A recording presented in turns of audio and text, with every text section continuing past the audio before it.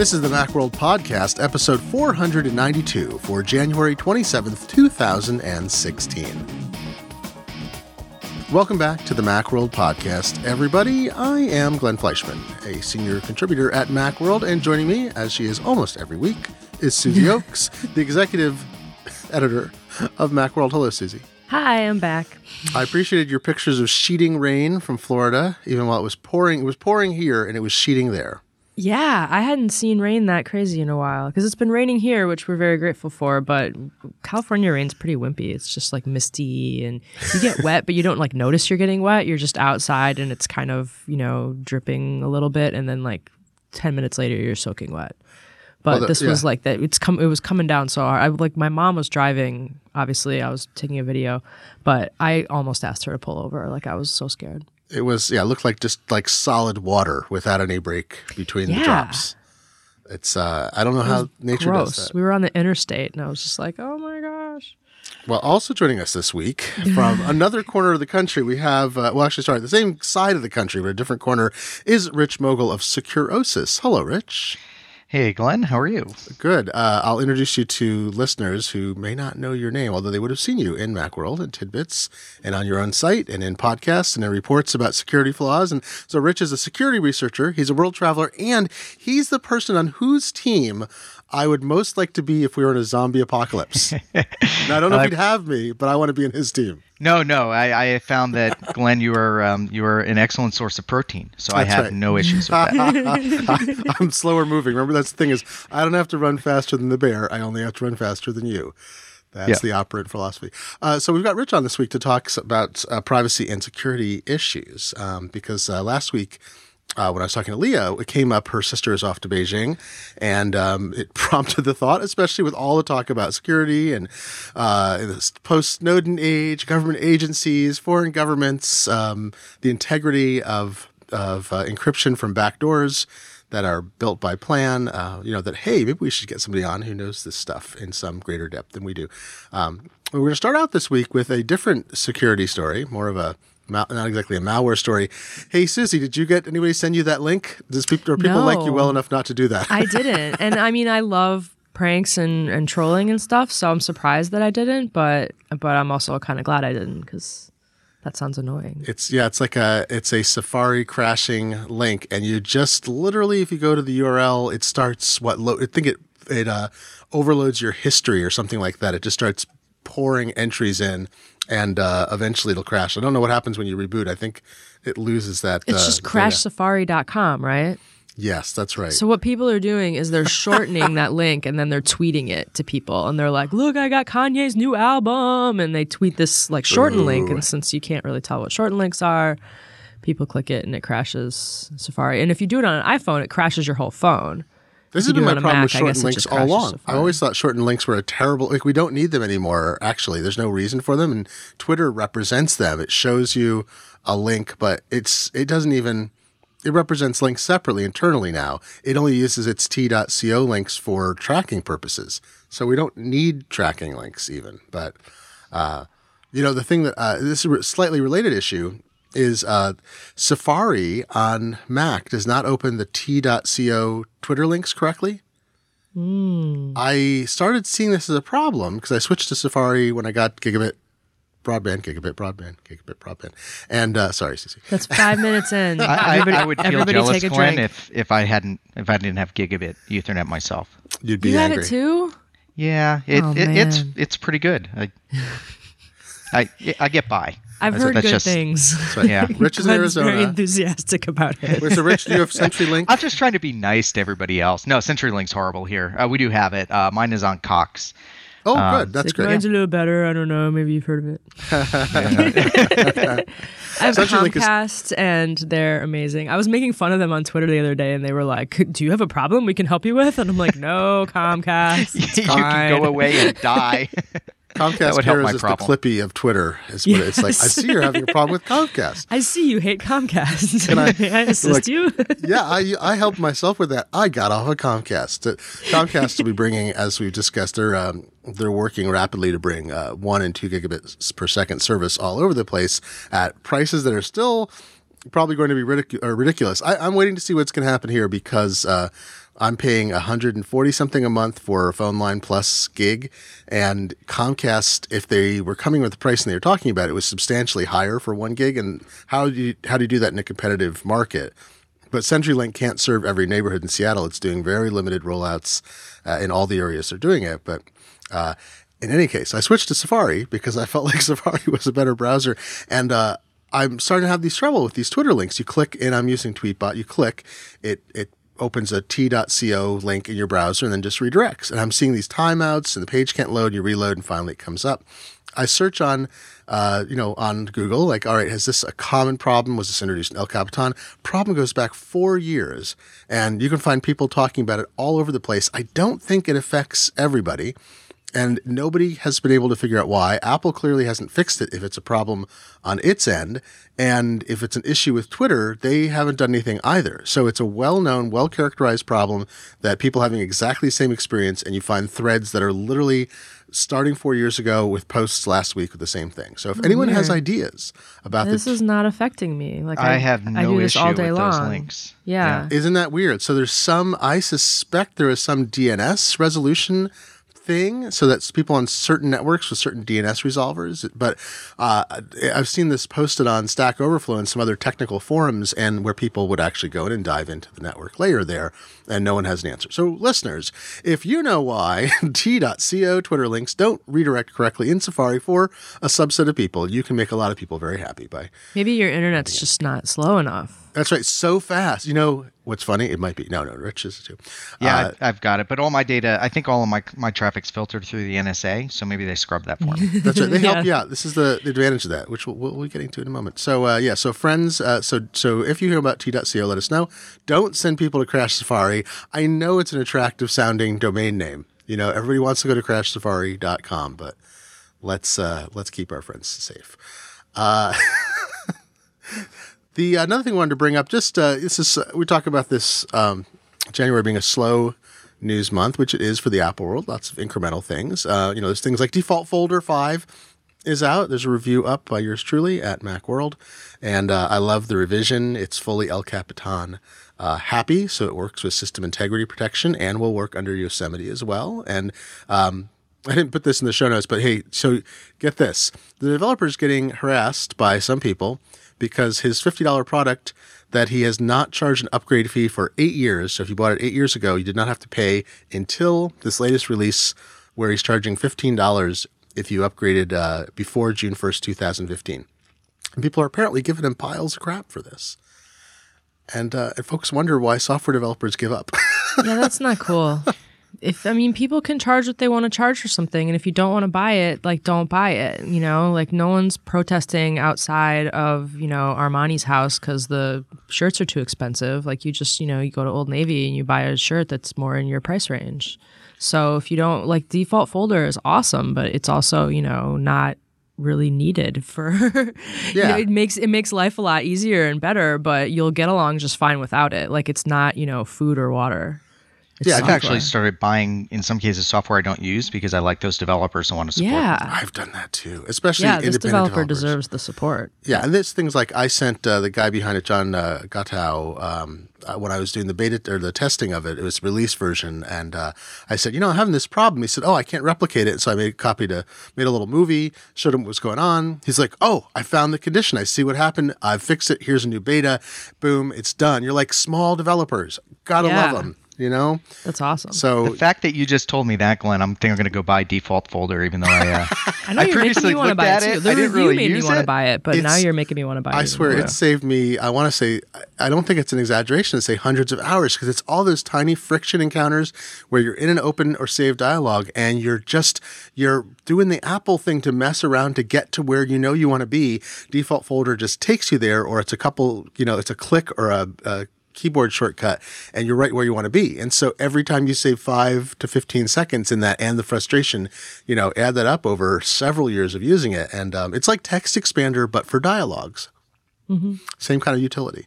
The thing I actually was going to talk about, I'm sorry, I got distracted because it's a slow news week, but Music Memo. Susie, so it seems like an unusual move from Apple at one level, although they always have, they've got music in their bones, right? But they released this thing kind of out of nowhere. It's like what they're calling it, like an app, an inspiration capturing app for musicians. I don't know if I was surprised to see it, but it's got its own like fancy website and explanation. I'm not a musician, so it doesn't affect me directly, but I'm sort of surprised that they came up with something that's so purpose suited. Does it surprise you that they're doing something so directed at a segment of the audience like that? Not really, because I am also not a musician, but I'm friends with some people who are like pro musicians, and this is what they do, and they all have iPhones and they all use them in this way. And everyone was pretty, like, sometimes they'll ask me like, oh, I use voice memos if I just want to jot something down, and they know they can go into GarageBand and like record something there. But if you're just like, oh, I just got to get this down right now, and you just open up voice memos and it's ready to go. So I know a lot of people were using voice memos for this, even with like an external microphone or something. So this is kind of the bridge. It's like a step up from voice memos, but it's still not GarageBand. But then it's also very portable into GarageBand. So Music Memos is like, it opens up kind of like voice memos, where it opens up ready to record, and you can record something, and it's tuned specifically for acoustic guitar or piano, but you can play anything. It'll work with the built-in mic or with an external mic. And then it has, like, once you get that down, so that's basically just what voice memos did, only, tuned specifically for music. But then it has this other thing. So if you are just, a person on the piano and you want to hear what it might sound like with bass and drums, you can put in virtual bass and drums. Oh my God. And they'll just react to what you're playing, and you can kind of jam out. So like that's what they do a lot. Like you don't think of a song just like you close your eyes and like you think of the final song, you come up with a riff or a hook or some kind of idea, and then you just sort of iterate on it. So having something where they can record something, loop it, like, change it around, and that again is still lighter than GarageBand, but can kind of get, take that germ of an idea and get it going, I think is a really good idea. And then from there, you can send it to GarageBand, work on it some more.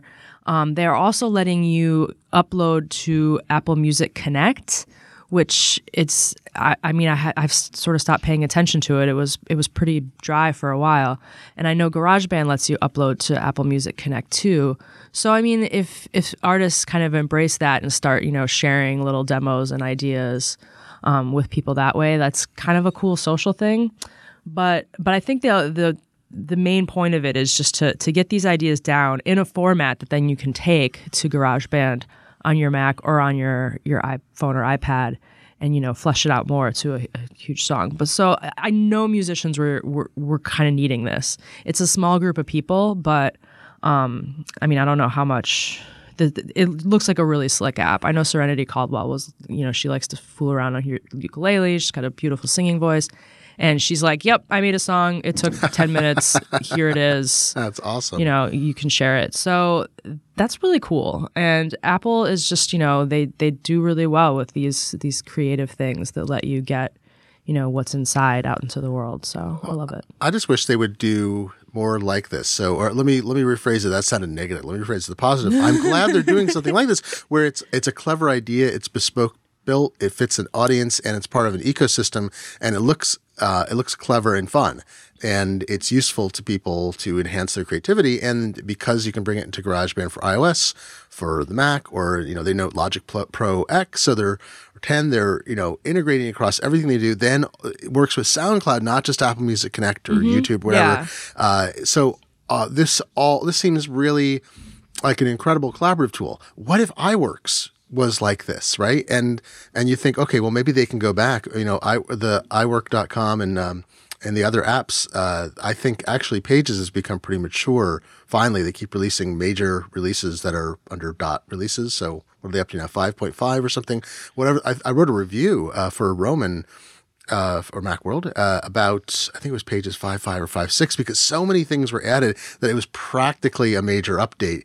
And so I want to see this kind of thing happen across the whole ecosystem. So maybe this is a good move. Maybe may have something to do with Phil Schiller. I don't know. It's not really in his realm. It kind of reminds me of what they did recently with Notes. Notes was just like so bare bones. It was just, a notepad and you could type words onto it and that was it. But then they found out that like people are using it and they're using it for a lot more than that.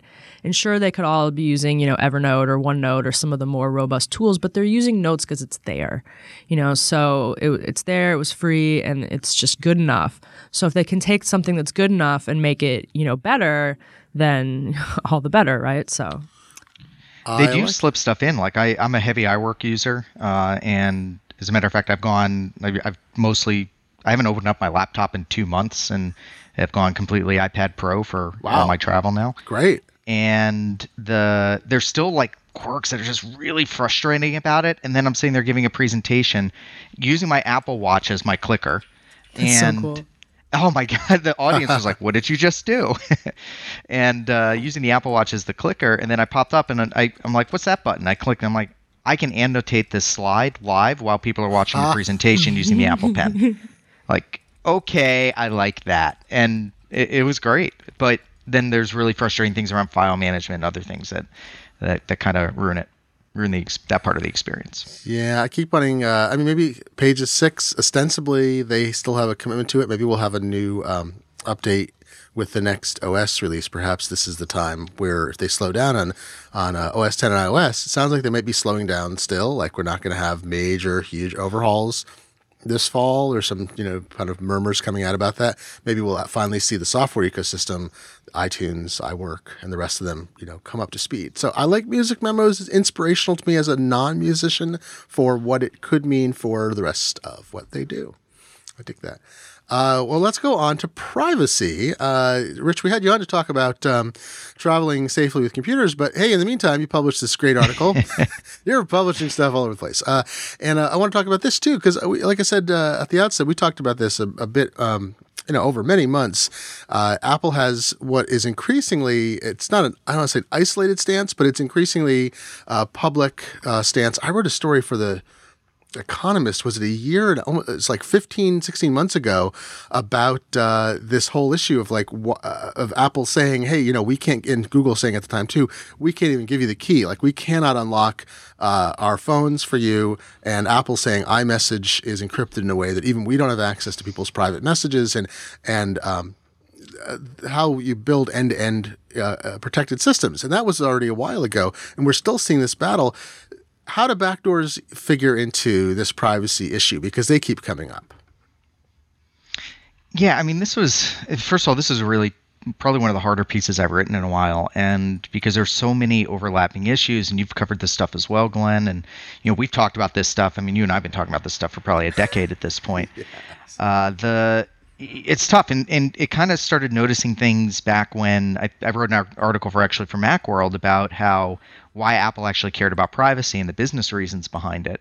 And then they have continued to double down every time to this point where we have the phones. And so the situation we're in right now is there is a split between the desires of law enforcement and what people kind of perceive and think about using their devices, and then the overall kind of world of what our data means, because I don't think we fully kind of addressed or understood that as a society. And I don't fully blame law enforcement. I've got a lot of friends in law enforcement. I have an emergency services background. I've done physical security. I was a paramedic and a firefighter.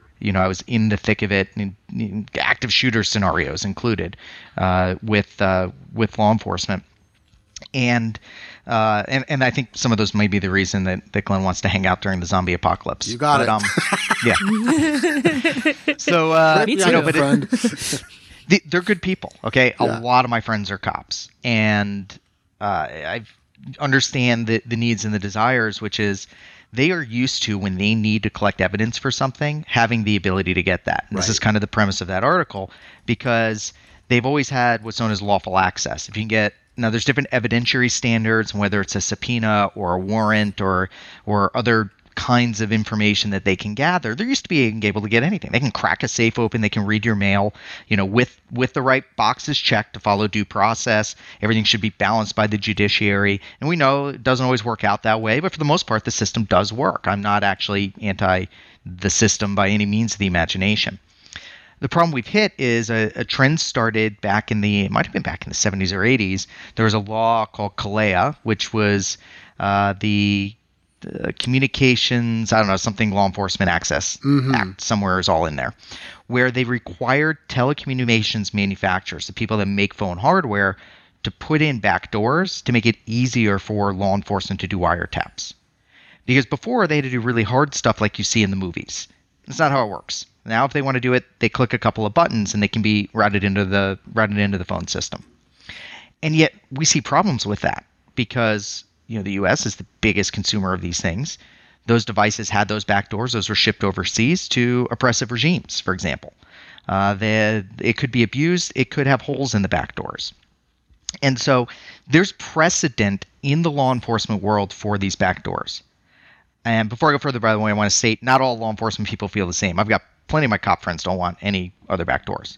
So now here come phones, where not only is it have all of your call records, it has your physical location, it has your Facebook posts, your Twitters, your data stored, your messages, anything that's encrypted on the wire. Everything else is on this little computer that we keep in our pockets. And some in law enforcement think that they should have access to that. And they want a backdoor to do that, which is ridiculous because there's no way to have a backdoor that's not a security vulnerability. And they're trying to come up with these schemes and mechanisms to do that. And Apple said, no, we've built this really secure device. If we put that backdoor in, we know it's going to be abused domestically. Bad guys are going to go after it. I like to say there's no golden key. Right. There's only skeleton keys. And it will be used to destroy private communications and democracy in regimes throughout the rest of the world. This is the thing that gets me is I feel like it's some of it is naivete and incompetence and lack of knowledge by some people, prominent people, including like the head of the FBI, who I want to believe that he is less informed than he should be and has developed a worldview that keeps information out because what he says is often factually incorrect about encryption. But beyond that, there's one more level, which is the disingenuousness. Is whenever you hear American or any alleged democracy, that sounds so negative, but you know what I mean. Like we can say America is still democracy. Let's just pretend it is, even with our current legal structure. And any alleged democracy, any country that's not openly totalitarian, fiat control dictatorship, we're pretending that those tools are only used for our benefit, right? So when they say we need to put a backdoor in so that government agents can gain access in case there's a nuclear bomb about to go off or whatever. It's like, yes, but you are government. These companies do business in 200 plus countries. Every country gets that backdoor, whether it's you can't keep China. Maybe you keep, Iran is off the terrorist list, right? Are they technically off it now? I think the official terrorism list. I don't know. That happened. Well, I'm just saying, but I mean, so North Korea, is still on there. We know that, right? So there's still a rogue nation. But like every other country just about in the world, there's no way to say you can't export, this backdoor is only for U.S. use because once you put a backdoor in, everyone can get it. So every government in the world gets access to any backdoor under the legal system. However, we don't believe it's a legitimate legal system in their country. Well, and there's a lot of different precedents that aren't widely known publicly, and those were a bunch of things I tried to put into the article. BlackBerry was in these crosshairs back in 2009, 2010 in India, and they were forced to crack open the system for the Indian government and they caved. Now they're fighting the battle where BlackBerries are still used. I don't want to get into that discussion. So where BlackBerries are still used, but they had a very secure messaging system. Now, first of all, it makes me think that probably they had that here in the U.S., and even though it's a Canadian company, though, so who knows for sure, that other countries are demanding that level of access. And now they're in a position where, we can do it, but now we get to pick and choose which which countries where that gets enforced. The other side is all the web services we use. And I don't think people realize that government has access to every single one of those. Unless that data is end-to-end encrypted, fully in the control of your own keys. And this includes some of Apple's services. Where the way I like to describe it is if you can look at something in a web browser, so can the government or anybody, and so can the company that you're getting it from, because they have to unlock that stuff to show it in the web browser. So it's in that computer's memory at some point in time. So Facebook, Twitter, Google, all of this have been freaking gold mines for intelligence agencies, for law enforcement. And you guys see it on TV. Okay, it may not be all the fake stuff in CSI Cyber, but they really do look at your search history. They really do track your physical location by going to your phone provider, because all that data is kept everywhere you carry your phone, so that we can physically track it all. I mean, that's real, and that's used in court cases and in criminal proceedings on a regular basis. And this is one of the issues that has come up against like the Google-Apple split, is because Google stores a lot of information for syncing in the cloud. Not that its endpoint devices are dumb, but it has smart endpoint devices like Android phones. But because it's in the cloud, it means, and it's syncing, it has access to it. It's not, if you can put a layer of encryption on some things, on files you store in Google Drive, you can encrypt files and store them there. But all of your basic information, your calendar and contact, email, everything else is available to anyone who Google, presents Google with a legitimate warrant. Well, and that's true for Apple as well, for calendar iCloud, yeah. and email, for those iCloud things. But the iMessage is secure end-to-end, FaceTime secure end-to-end, iCloud Keychain is very secure. And you can choose not to sync, though. You can have everything integral on your iPhone. And actually, I'm trying to remember if you can do that with Google. If you can choose, you must be able to do it. But I don't think it's set up that way where you're not syncing your data, so you can have calendars and contact local. That's how they have their money. I mean, that's the way those devices are built, and it's just the business model pieces, which was in that first article I wrote for MacWorld, back in, I don't know, was it 2014, I think, and it's the same, today. By business model, they need that data. And that is one reason I think they're not taking quite as strong a public stance. So they actually are trying to improve security on the phone. And they were one of the first that came out that they want to do default encryption. It's just they have a lot of issues because of the hardware partners.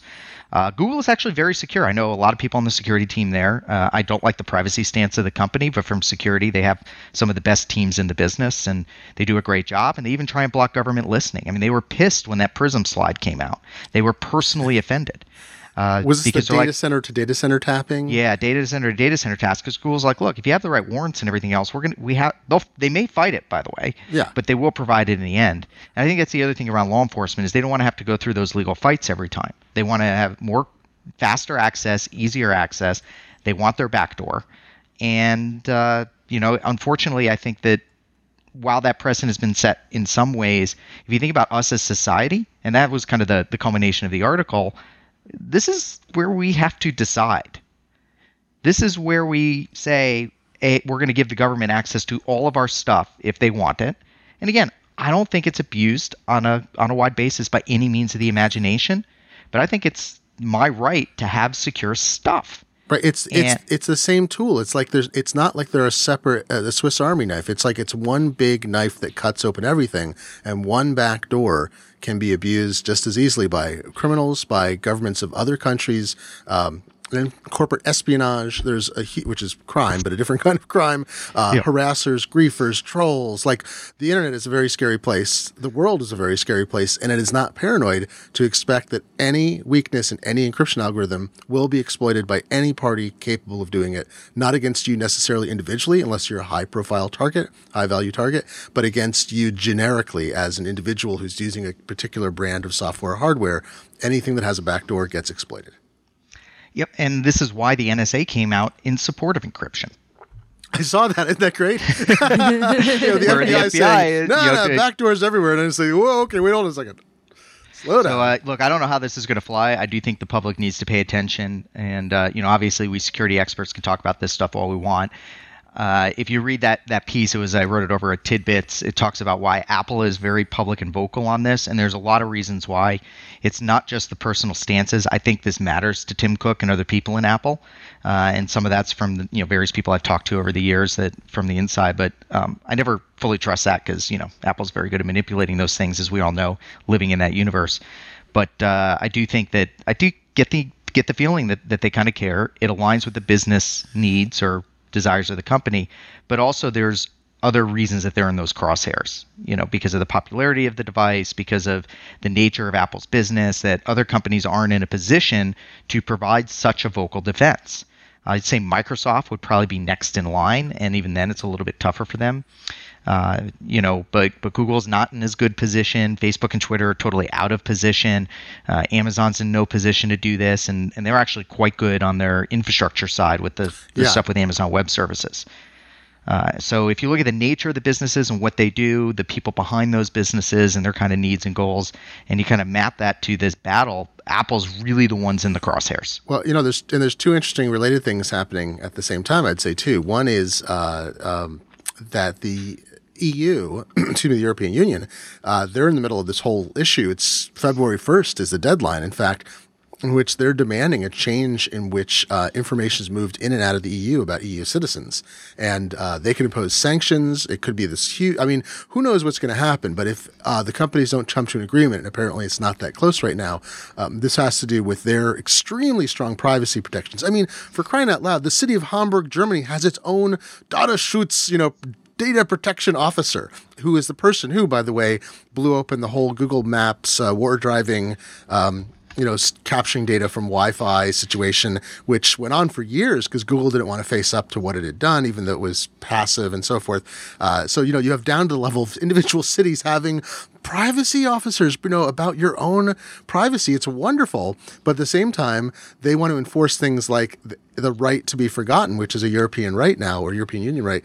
They are talking about that might be something they want to enforce against companies worldwide. So every version of Google, not just Google.fr, would forget this data, which is a bad precedent as well. So we're seeing but that's like a different front, right? Then you have AT&T as a company defending the notion that that Apple has no right to make any decisions on behalf of itself or its customers about this subject at all, that Apple should back off, despite the fact that AT&T has done all kinds of stuff that's been documented. It makes a lot of money from working with government agencies to build these various tools that allow them to capture data. So without, I can't talk about sources and stuff. So, I work in the security industry on a regular basis.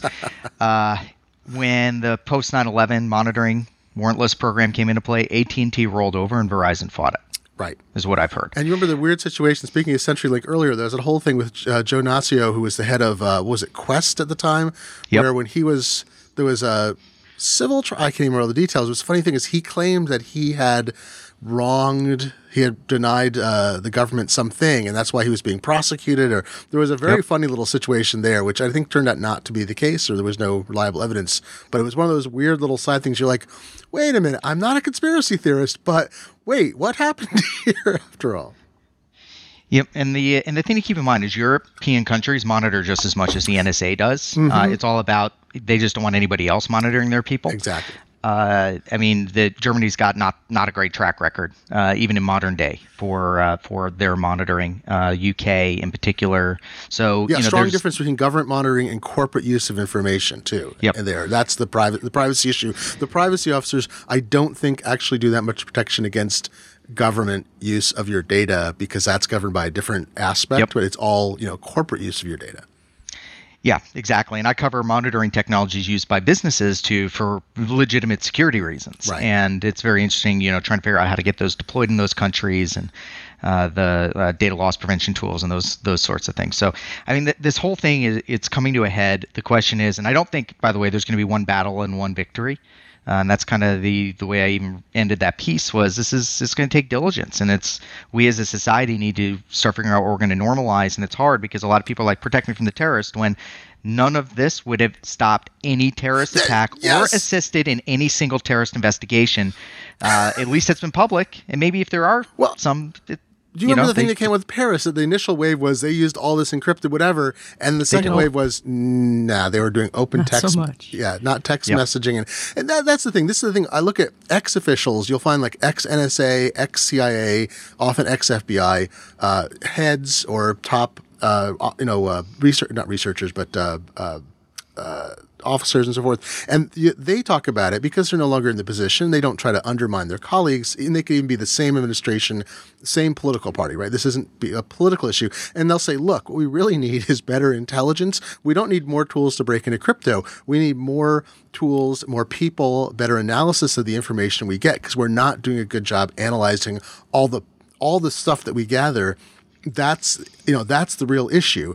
And all this other stuff, this could help in some circumstances. In some places, maybe it would be great to have it, but that wouldn't be the key. It hasn't been the key in the past. It's ignoring the stuff that's, not sub rosa beneath the surface, but super rosa or super rosa. It's above and it's there, and we're just not capturing that. So that's, it's a little bit of a feint. It's like, no, look over here. Encryption's a problem, not our incompetence at managing information and building modern systems at the FBI instead of wasting hundreds of millions of dollars and so forth, or billions. Yeah, and it's frustrating because they go for the emotional gut. So the first is the terrorist angle, the other is protect the children. And that was in this is like the third article I've written on this. Right? Yeah. Yeah, and the other one for the protecting the children. Look, I legitimately have had to tell parents their kids are dead. I have legitimately had to search for children who got lost in the mountains and ended up dead. Mm-hmm. Maybe I didn't have to tell the parents that time, where being able to track a phone or something probably could have helped, or maybe could have helped. I've been in those situations, and that's the ones that they bring up. What if your kid was kidnapped and getting that phone was the only way to do it? Like, you know what? It's horrible, but it almost never happens. And there's other ways to get most of that information. And do we want to give away all of our fundamental civil rights for, essentially, I call this mind reading. Somebody gets your phone, it's like reading your mind, far more than anything else we have, or if they get full control over your computer, but mostly just the phone these days. And so are we going to give the government the power to read our minds for something that might happen once every 10 years? Well, I think about it. It's like sitting on a toilet seat in a public restroom, right? The back door is exactly that. Is you may think it was cleaned between visits, but everybody can sit on that seat. Everybody knows what's going on. I was even thinking the issue isn't even necessarily, let's say we 100% trust the American government to do everything right now. I always say this about signing a contract. Whatever contract you sign, if it's got survives if the business is sold kind of thing, you're signing a contract with the jerk who owns the business in 3 years, not the nice person sitting in front of you, because that contract will be enforced by subsequent people. A backdoor, once it's put in, if that encryption is in place, it's whatever subsequent government, even if we love this one and think it's perfect, the next government or the one after that next administration could be worse. And I think it's the issue of when you look at issues that unite the left and the right, we have this huge political divide, and there's all, not to get into the political side as much, but there's one thing that liberals and conservatives often will join hands on is the idea about government overreach. And despite an orientation about what the role of government is, you'd say, all right, left and right often, especially what's great, you see in Congress right now, in the House of Representatives, you will see left and right shake hands about, okay, we are not going to let that thing, that new, we're not going to reauthorize that bill. We're not going to do whatever. And, the administration often, whether it's Republican or Democrat, often overrides that in various ways or goes around it. But it's an issue we can unite on, that we're not trying to deny. I don't want law enforcement to not have tools. I want law enforcement to have the right tools that don't provide overreaching support to get every aspect of our lives. So, hey, well, this is a good segue, actually, into the other story, the other thing we're going to talk about, which is not contemporary exactly, but is this issue we're talking about, how governments use data. So, Rich, you've traveled. You're a security researcher. You're on people's radars. You've been involved with some major things that have come out, flaws with fundamental internet systems like DNS and so forth. So when you travel, I expect there might be some interest in national security agencies. They would probably, not like, oh my God, high profile target, Rich Mogull walking, but more like if there are lists and lists and lists at different tiers, you're probably on some list that you're watched.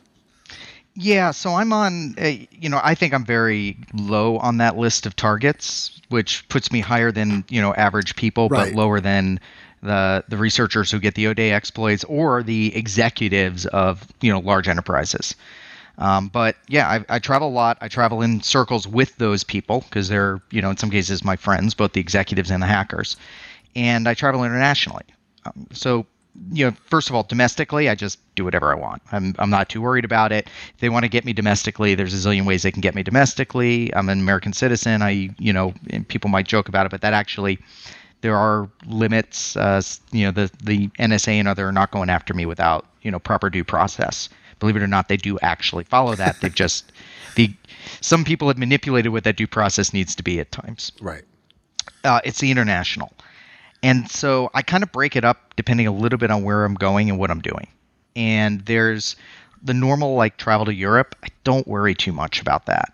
and a variety of what I'll call the friendly nations. And I don't really take any special precautions other than my systems are normally pretty secure, and I'd have to be more heavily targeted.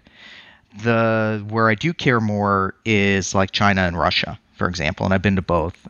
Some places in Latin America for different reasons, depending on which city I'm going to, there just might be higher crime rates that I'd be worried about less by being targeted for what I know. And so I think in the past few years it's been a while. It was about almost 7 years ago. I went to Moscow. I've been to China, I think 3 times in that time period, 2 or 3 times. And then previously when I was with Gartner, I was there, but I didn't do any special precautions because I was just a Gartner analyst and there's nothing important we have. And then I'm sorry, you're very funny. Okay. Yeah. Dry humor there, but I get it.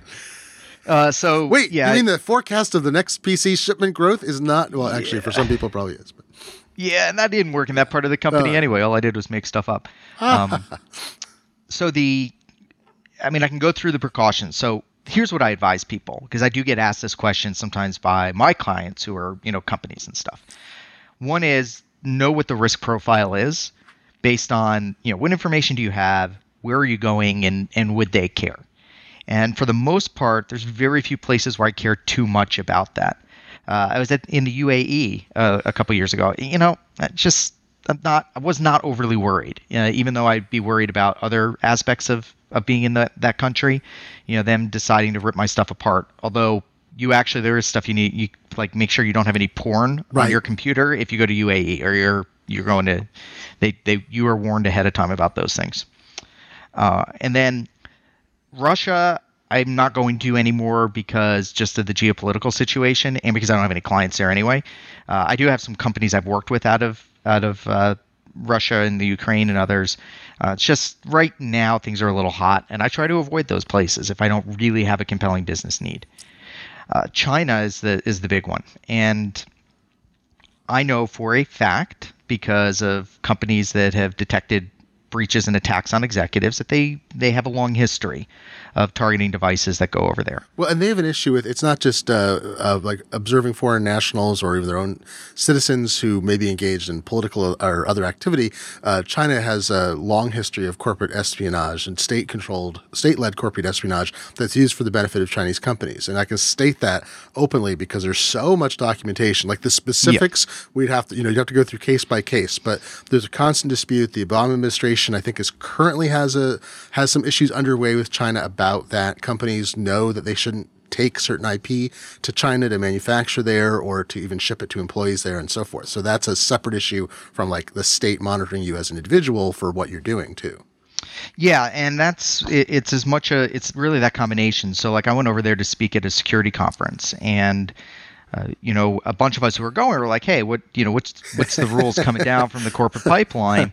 And I can go into detail about what I did for that particular trip, which I will in a minute before we run out of time here. But for example, executives at companies the advice is you only bring burner devices. It has no sensitive information. Those devices not infrequently are destroyed or donated when they come back. So let them spy on some school kids instead of somebody else in the business. So your burner device, do you want to have a full disk encryption on that so that? Oh yeah. So then you lock everything down. Mm-hmm. In some cases, you solder ports closed for USB. Oh my goodness. USB is not as bad, but anything FireWire or Thunderbolt, they can get direct memory access off of that. Right.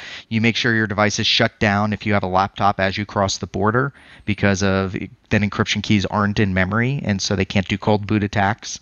All of which we know has kind of happened. Mm-hmm. And wow. Some of that's happened to, was it Jacob, his IO error on Twitter, and I'm forgetting his last name. Jake Applebaum. Yeah, Jake Applebaum. I mean, he's an American citizen, and he, I haven't followed it lately, but because he was involved with WikiLeaks at one point, he's involved with the Tor project. Every time he crossed the American border in and out, he was basically detained, sometimes by foreign governments, sometimes by the U.S., in very mild detainment. I mean, he usually had his phone. He's tweeting what's going on, and I remember seeing pictures, but like everything he took with him was being examined every time he went in and out of the country. And that's an American citizen doing that. And also they have the issue of there's the issue right now is they can compel, if you come back to America, my understanding is at the border, there's a different set of law that accrues there, and they can compel you to enter a password at the border as part of customs and and reintegration to They America. can? I think, is I right, Rich? I thought this has come up in some court cases, is they can't compel you in American soil. Like then you get Fifth Amendment protections and other protections play in. The judge might order it in very certain circumstances, but at the border, I believe, even if you're an American citizen returning, I believe they can require you enter a password so they can see what's on a machine. Yeah, there's some interesting. I thought that one was fought and is being like it's that's probably in the middle, but I think I think the government has asserted the right to do that. Let's say that.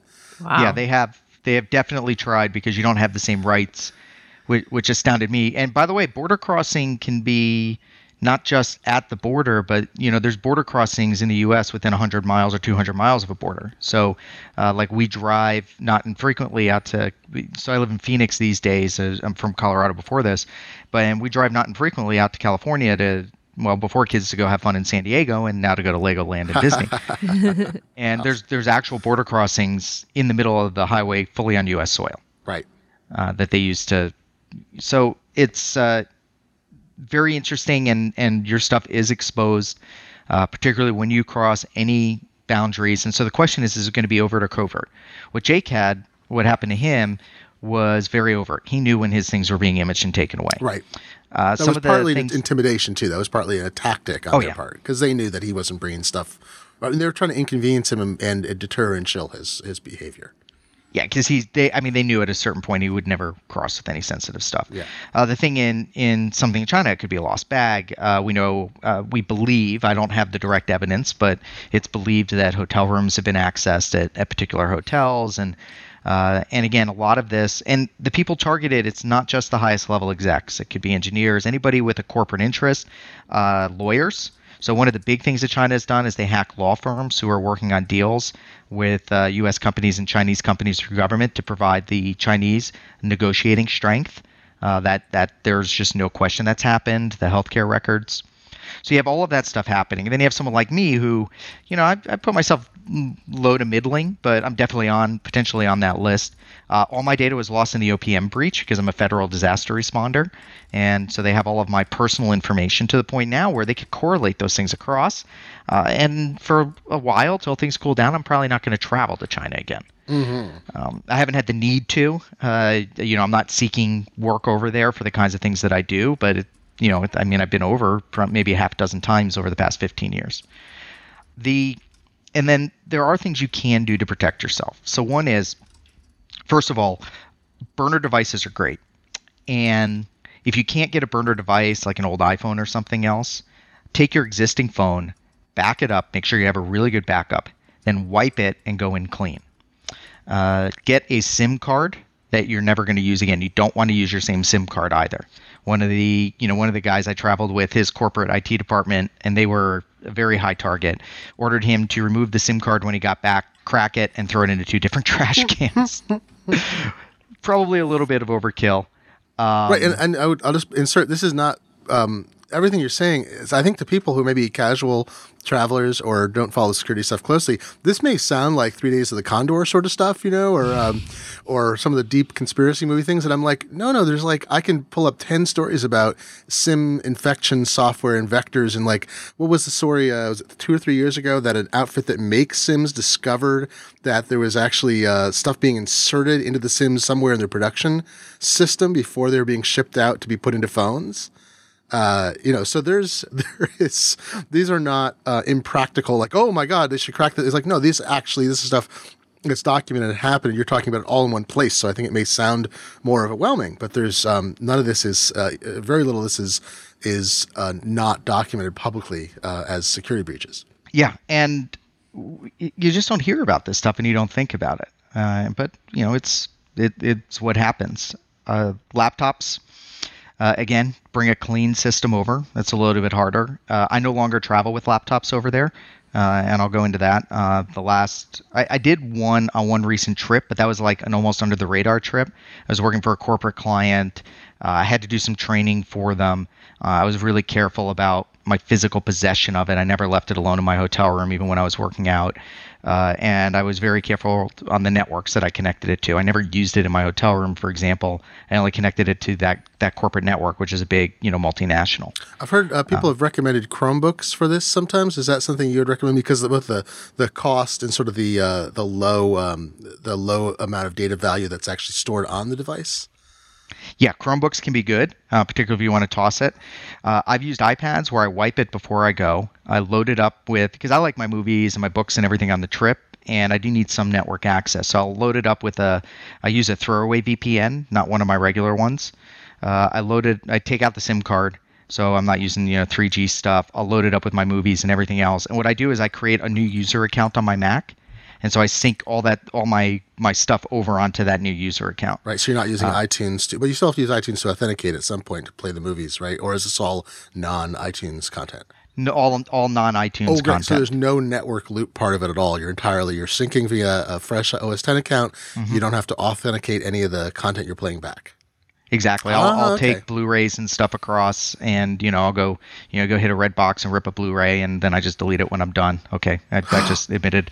My God, I violate the law, but I only watch it once, so I consider that morally or ethically aligned, if not letter of the law aligned. What's the benefit to switching VPNs? You mentioned that you'd use a different VPN. Yeah, because I don't want them being able to attack my VPN. Oh, you just don't want them knowing which VPN you use. Yeah, or being able to potentially pull keys. Oh, wow. Okay. So I just set up and it's really easy these days, particularly with Amazon Web Services, just to set up a throwaway VPN. Mm-hmm. Yeah, and VPNs are constantly under attack, especially at the national security level. We've seen a lot of attacks come out, or descriptions of them in the PRISM documents, other Snowden dumps, WikiLeaks, everything else. Because I figured as long as I had one, I was okay. But should regular people be changing VPNs a couple times a year? Or? No. It's totally a China thing. Oh, okay. Totally China. And they will scan the network. They'll keep track of your VPN. It may not even work anyway. Some of that stuff's blocked. Wow. Most of the corporate ones are safe. And basically that becomes almost a throwaway device. I used a temporary Skype account to phone home and talk to my wife over Wi-Fi. And you can iOS prepay on Skype with credit, so you don't have to there's no account information associated with the Skype thing too, right? So you're not you can use Skype free. You use the free version. I'm thinking about even phone calls. Yeah. You can deposit credits without having to leave a credit card on file as well. Yeah, so they would know what my Skype account is. Yeah. There's a few places where there were loopholes. I set up in one of those trips where I was very worried about stuff. I set up a temporary email server and would forward some things through instead of accessing my real email servers. Yeah, I was going to ask about that because there's enough different things. There's cameras, capturing keystrokes, there's keyloggers. There's I feel like I'm like the biggest Keanu Reeves impersonator when I'm like, there's all these things that can get you, man. But it's all, these have all happened, so it's not even unlikely. But so I was thinking about that. So if you set up a email account somewhere else with forwarding and then disable it when you're done, then people there's no way for that information to be used ostensibly to then gain access to your main email account somewhere else. I mean, there's still holes. If they read those emails, again, I use an encrypted service that I know is pretty secure, and I actually use Google for that because Google has dealt with China attacks and nation-state attacks for a while.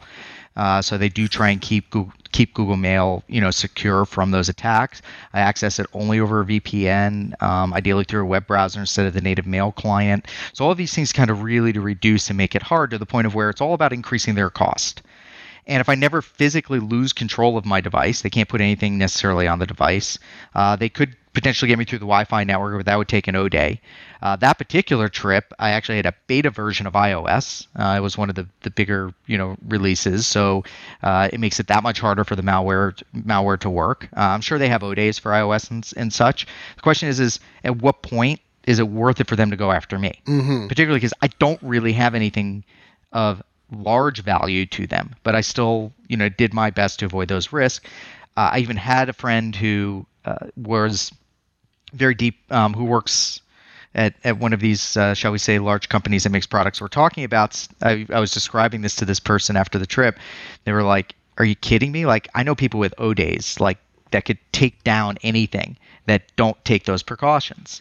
Well, I do. I mean, it's just, again, but I think throwaway devices, throwaway accounts, are prudent for these sorts of trips and such. Well, and there's times, I'll say, we talked about this before, but, you're a higher target than the average person, partly because you've been involved with things like helping to do responsible disclosure of some massive security flaws that affect everyone on the internet. That was something you were involved with a few years ago. So conceivably, if the timing were right, you might have some information that would actually be critical either to criminals or to foreign governments that want to employ them to use, like the centrifuge exploit. What was that? Not Flax. I can't remember its name even now. Fluxnet?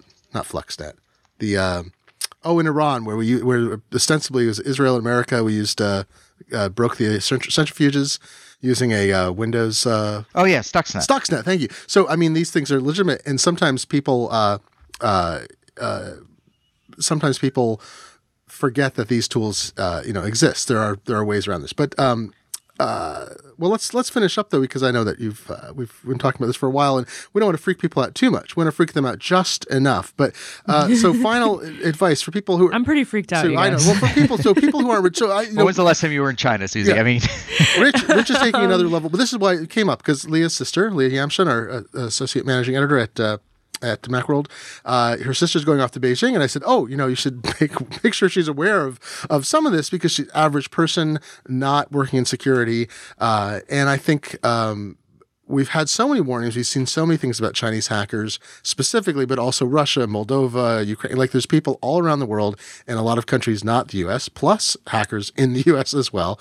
And we're so much more susceptible. So any final advice for people who are, these are, some of the things you're describing are extreme. Some are simple. Wiping an iOS device and installing stuff clean is not complicated for most people. But anything that you would say for the average person, a precaution to take if they're traveling to places where where you're not maybe a hostile relationship financially with companies, if not, or countries, if not politically.